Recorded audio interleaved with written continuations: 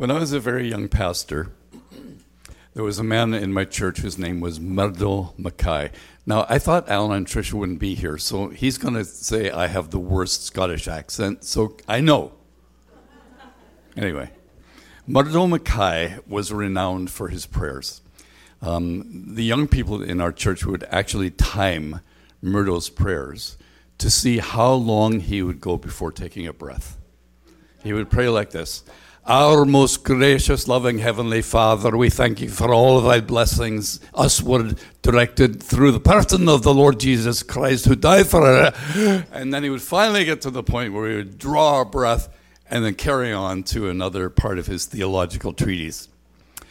I want this morning to draw you to a passage of Scripture in which I hear the Apostle Paul talking like Murdo Mackay. So in Ephesians chapter 1, here's what Paul says, and he says it in one sentence. That's my point. He doesn't say it evenly or with a pace or a rhythm. He just dumps it all out. He says, Blessed be the God and Father of our Lord Jesus Christ, who has blessed us with every spiritual blessing in the heavenly places in Christ, just as he chose us in him before the foundation of the world, that we should be holy and blameless before him in love. He predestined us to adoption as sons and daughters through Jesus Christ to himself, according to the good pleasure of his will, to the praise of the glory of his grace, with which he favored us in the beloved. In him we have redemption through his blood, the forgiveness of our wrongdoings, according to the riches of his grace, which he lavished on us in all wisdom and insight. He made known to us the mystery of his will, according to his good pleasure, which he set forth in him, regarding his plan of the fullness of times, to bring all things together in Christ, things in the heavens and things on the earth.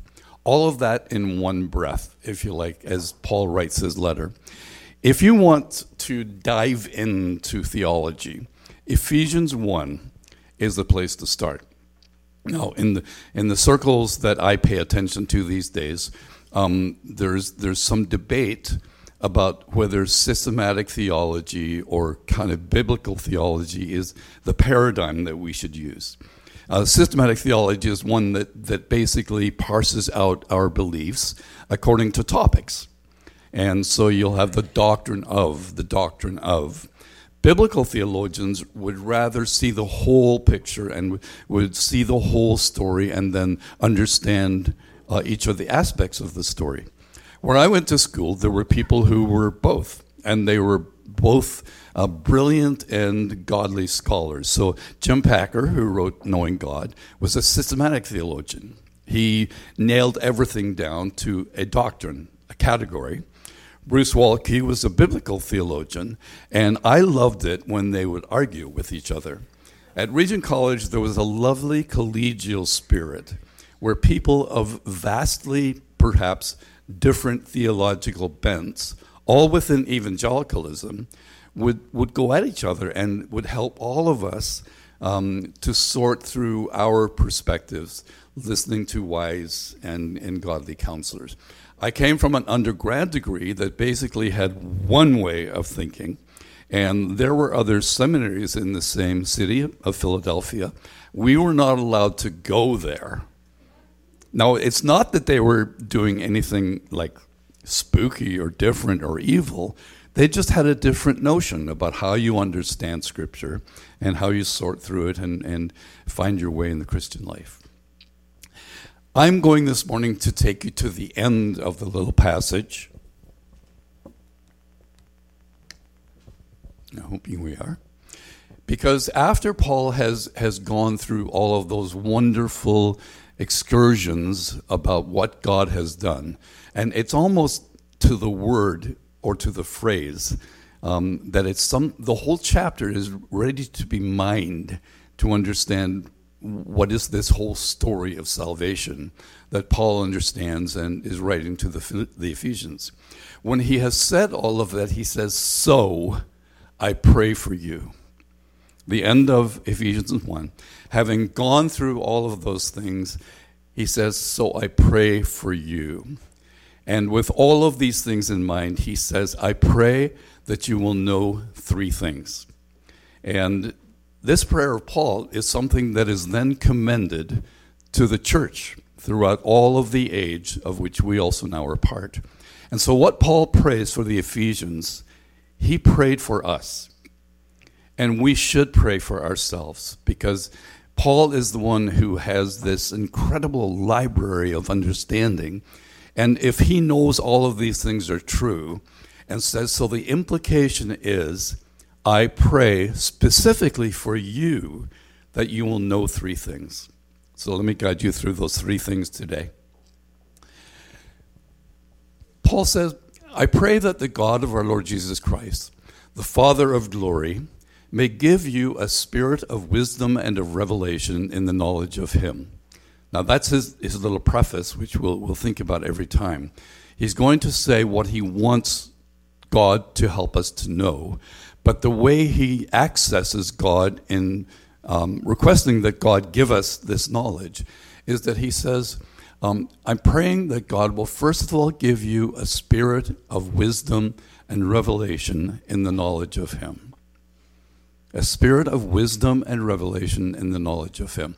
I think that's a Trinitarian formula, because he talks about the God of our Lord Jesus Christ, the Father of glory, will give to you a spirit of wisdom. I think he's referring to the Holy Spirit. I think that's the reference that may be implied there. And he's saying that he's really calling to the whole Trinity, that we may receive a spirit of wisdom and revelation. Two modes of knowledge that Paul's asking for before we get into the actual details. He says, I want you to have wisdom. What is wisdom? Wisdom is not just knowledge. Wisdom is grown-up knowledge. It's things that are learned, both academically and practically, things that become part of the warp and woof of our lives. And Paul says, I would like you to become certain kinds of people. We'll call them wise people. You will have received wisdom from the Holy Spirit, but also revelation. What is revelation? Revelation is knowledge that you didn't know before. So wisdom is grown-up knowledge. Revelation is what you didn't know before. Where something dawns on you and you say, I never knew that.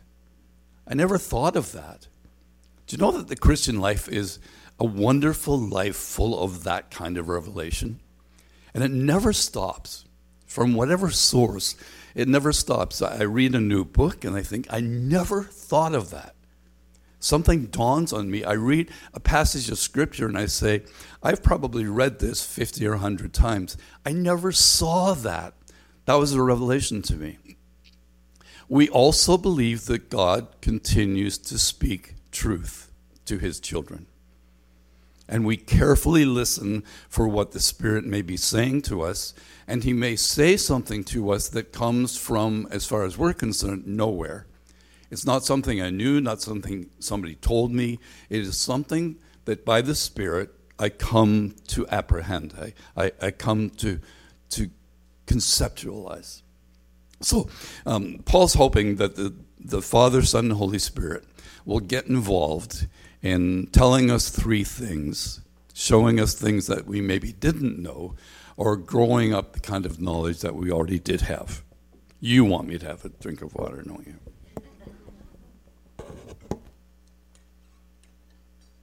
I know, Annabeth.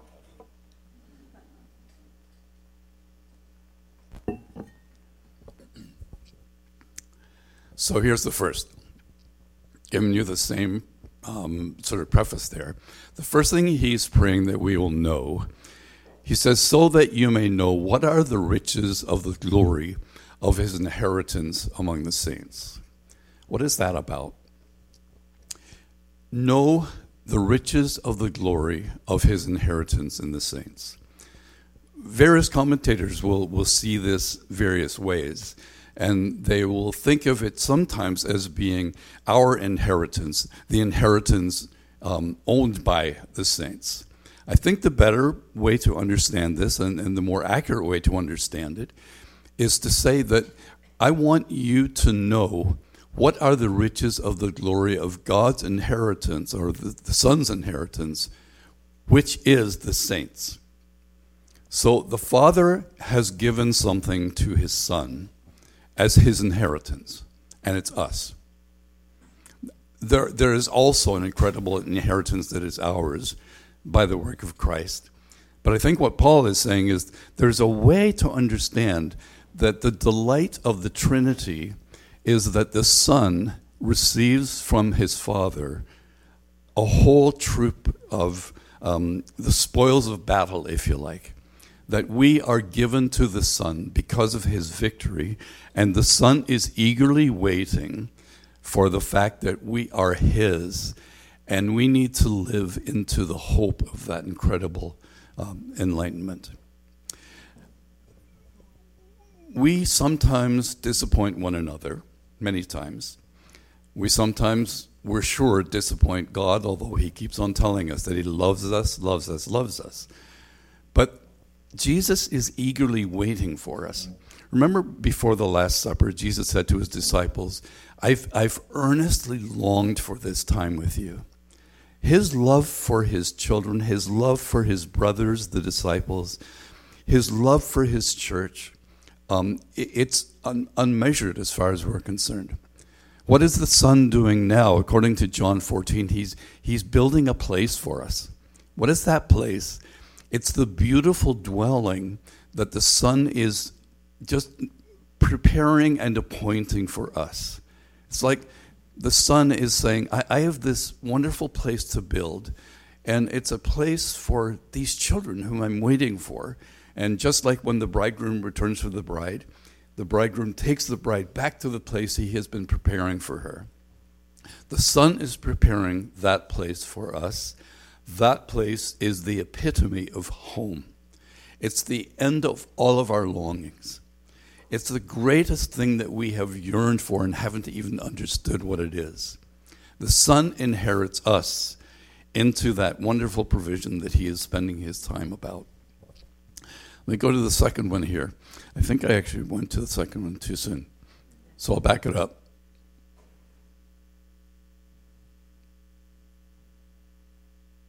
There it is. So put that on hold for a minute. That was the second point. First point, I just want to see if you're paying attention. The first thing that he prays we will know is this, so that you will know what is the hope of his calling. We as followers of Christ are people of incredible hope. We live in a world, in a society that is devoid of hope so many times. We see the missteps of humankind. We see the misunderstandings of humankind. We see the failures of human ingenuity. And hope seems to die all around us in our world. We are people of hope. We are people who are relentlessly hopeful about the future. When we spend our time with our Father in prayer, we exercise that hope every time. We speak into that hope. Even when things are difficult around us, we hope into what God is doing. And everything about the Christian gospel is about the hope that we may have because of what Christ has done and because of the dear love that our Father has for us. So Paul says, first thing I want God to do for you is to solidify that hope, that you will know the hope of your calling, that you will be shedding doubt that creeps in many, many times, that worries many, many times. It needs to be usurped by the hope of Christianity, by the hope of the Lord Jesus and what he has done for us, so that you may know what is the hope of his calling. Now, déjà vu. No, I won't go over this again. The third thing is that, and this is the one that stops me cold.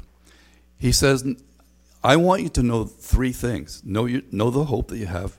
Know the glory of this wonderful inheritance that the Son is waiting for. And thirdly, wait for it. I want you to know what is the surpassing greatness of his power towards us who believe. The surpassing greatness of his power. I want you to know the power of Christ. If he ended there, we would be saying, wow, but what is that? He then unpacks it into an incredible description. And according to Paul's interpretation, the power that we can have is like this. These are in accordance with the working of the strength of his might. The strength of his might. So we must be talking about some incredibly strong phenomenon. The strength of his might, which he brought about in Christ when he raised him from the dead and seated him at the right hand of the heavenly places. The power that is available to us that Paul wants God to grant us is the power that's like the power that raised Jesus from the dead and established him in heaven. How much power did it take to raise Jesus from the dead? How dead was he? Not being facetious, how dead was he? Stone cold dead, and also eternally dead and spiritually dead, separated from his Father. Not only did the power of God raise him, steal him back out of that, but it gave him the authority to reign over everything.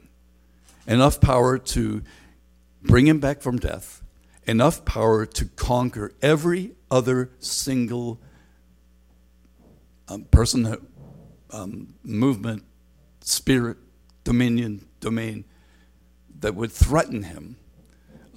The power of God did that, and Paul says, I want you to experience that power. Again, if we sit with that for a moment and say, what is that to know that power? And the language of the passage that we're looking at here is that Paul says, I want you to know the same power working in the same way in you. He doesn't let us off the hook. He doesn't say, you can just take a little piece of that power, or maybe that there is only a piece of that power that's available to you. He says, I want you to know this power. By the way, I want you to know this power the same way that it was working when it was exerted to bring Jesus back from the dead and establish him above everything that would be a pretender for divine authority. I want you to know that. Do you know that power? I mean, we all say, sometimes a bit, right? But what Paul is saying, and he's saying it as a prayer for all of us who follow everybody that listened to him the first time, is that that power is available to us. God still moves miraculously. God still does miracles. God still moves powerfully. How does he do that? He does it as we pray. So John observed that it sounds like this week is a week of prayer answers.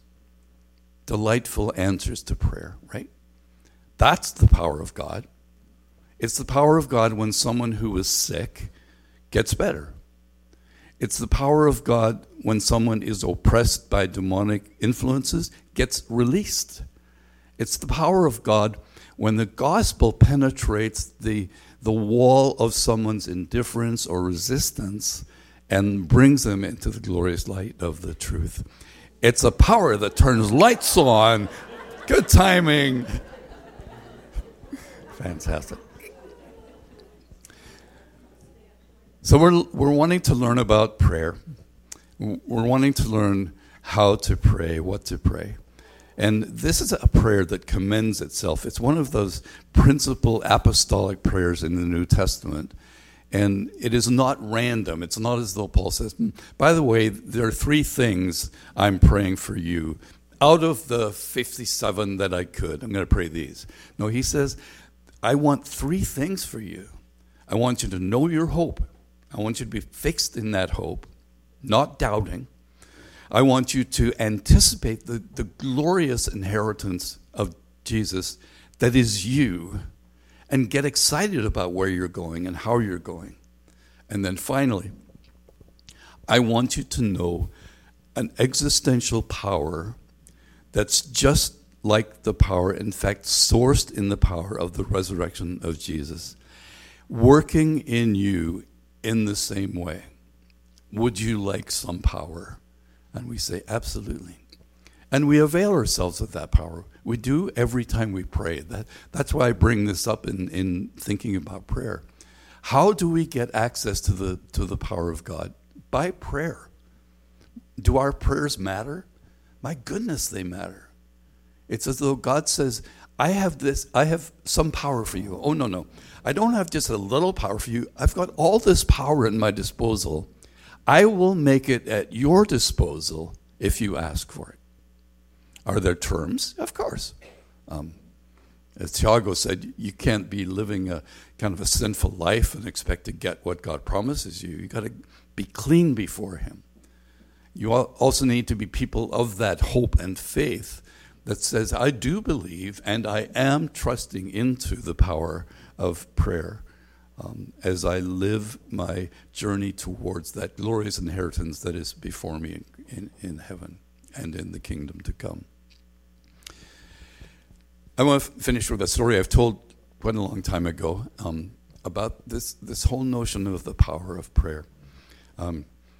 I gave a talk like this at a Billy Graham School of Evangelism, and I dared to ask the question, is it possible that we just don't need this power? And I had someone stand up and shout at me and say, how dare you? And I said, I dare, because as I look around, as I look at my life, I don't need this power. I remember after one really great series of worship services, I sat with our worship pastor, and he looked at me and said, Ian, who did that? I said, what?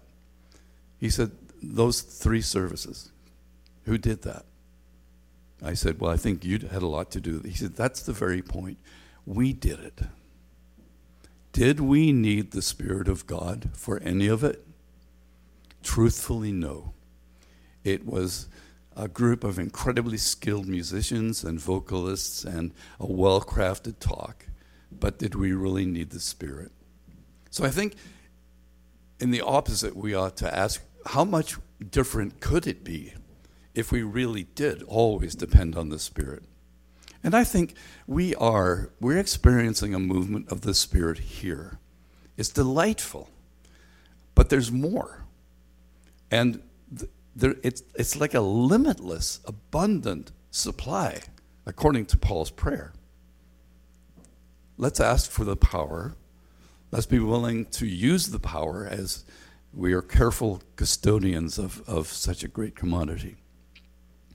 Many years ago, I was in a place called Ranchi in India, and I was to speak to a conference there. It's just funny. There were 300,000 people there. They call it lakh. They have such big numbers for everything that they have a new category in their currency called lakh. There were 300,000 people gathered in fields. The irony, the stupidity was the next day I had to talk to a seminar, and there were only 30,000 people there. And I thought, why am I going to waste my time with 30,000 people? Where's the rest of the 300,000? Right? So this was all outside. Fields and fields and fields of faces. And it was the rainy season in Ranchi. And I remember thinking that the few days that I was there ahead of the conference, it rained every day. Like not just rained, but torrential rain. Bend the palm tree down, batten down all of the businesses, and everybody go inside and take shelter. And then like 1 hour later, it would stop raining and the sun would come out. Every single day.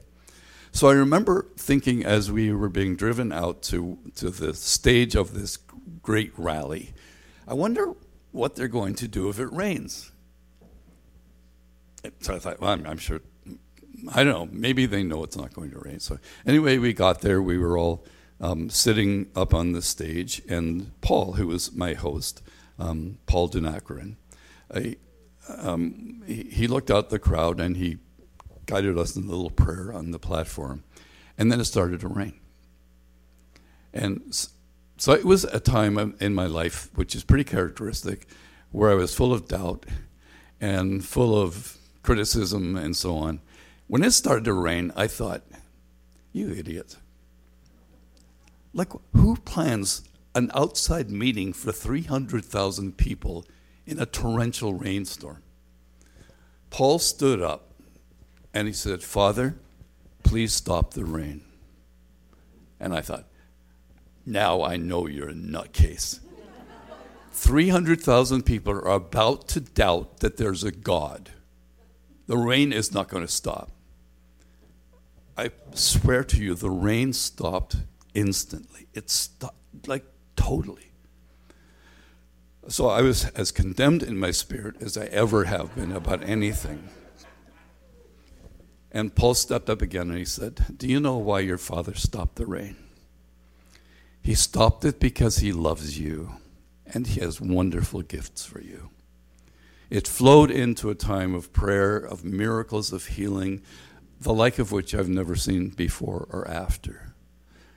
And in another meeting not long after that, we were together and someone asked him if the story was true that the rain had stopped. And he said, I have a Canadian truthful pastor who will witness to you that it really did stop. It did stop. Why? The power of God, it takes nothing for God to stop the rain. He's already challenged nature in reversing death in the person of his Son. He will do things when they are appropriate for his glory and our growth and the expansion of his kingdom. He will do amazing things if we dare to ask him and don't shrink back from longing for an infusion of Holy Spirit power.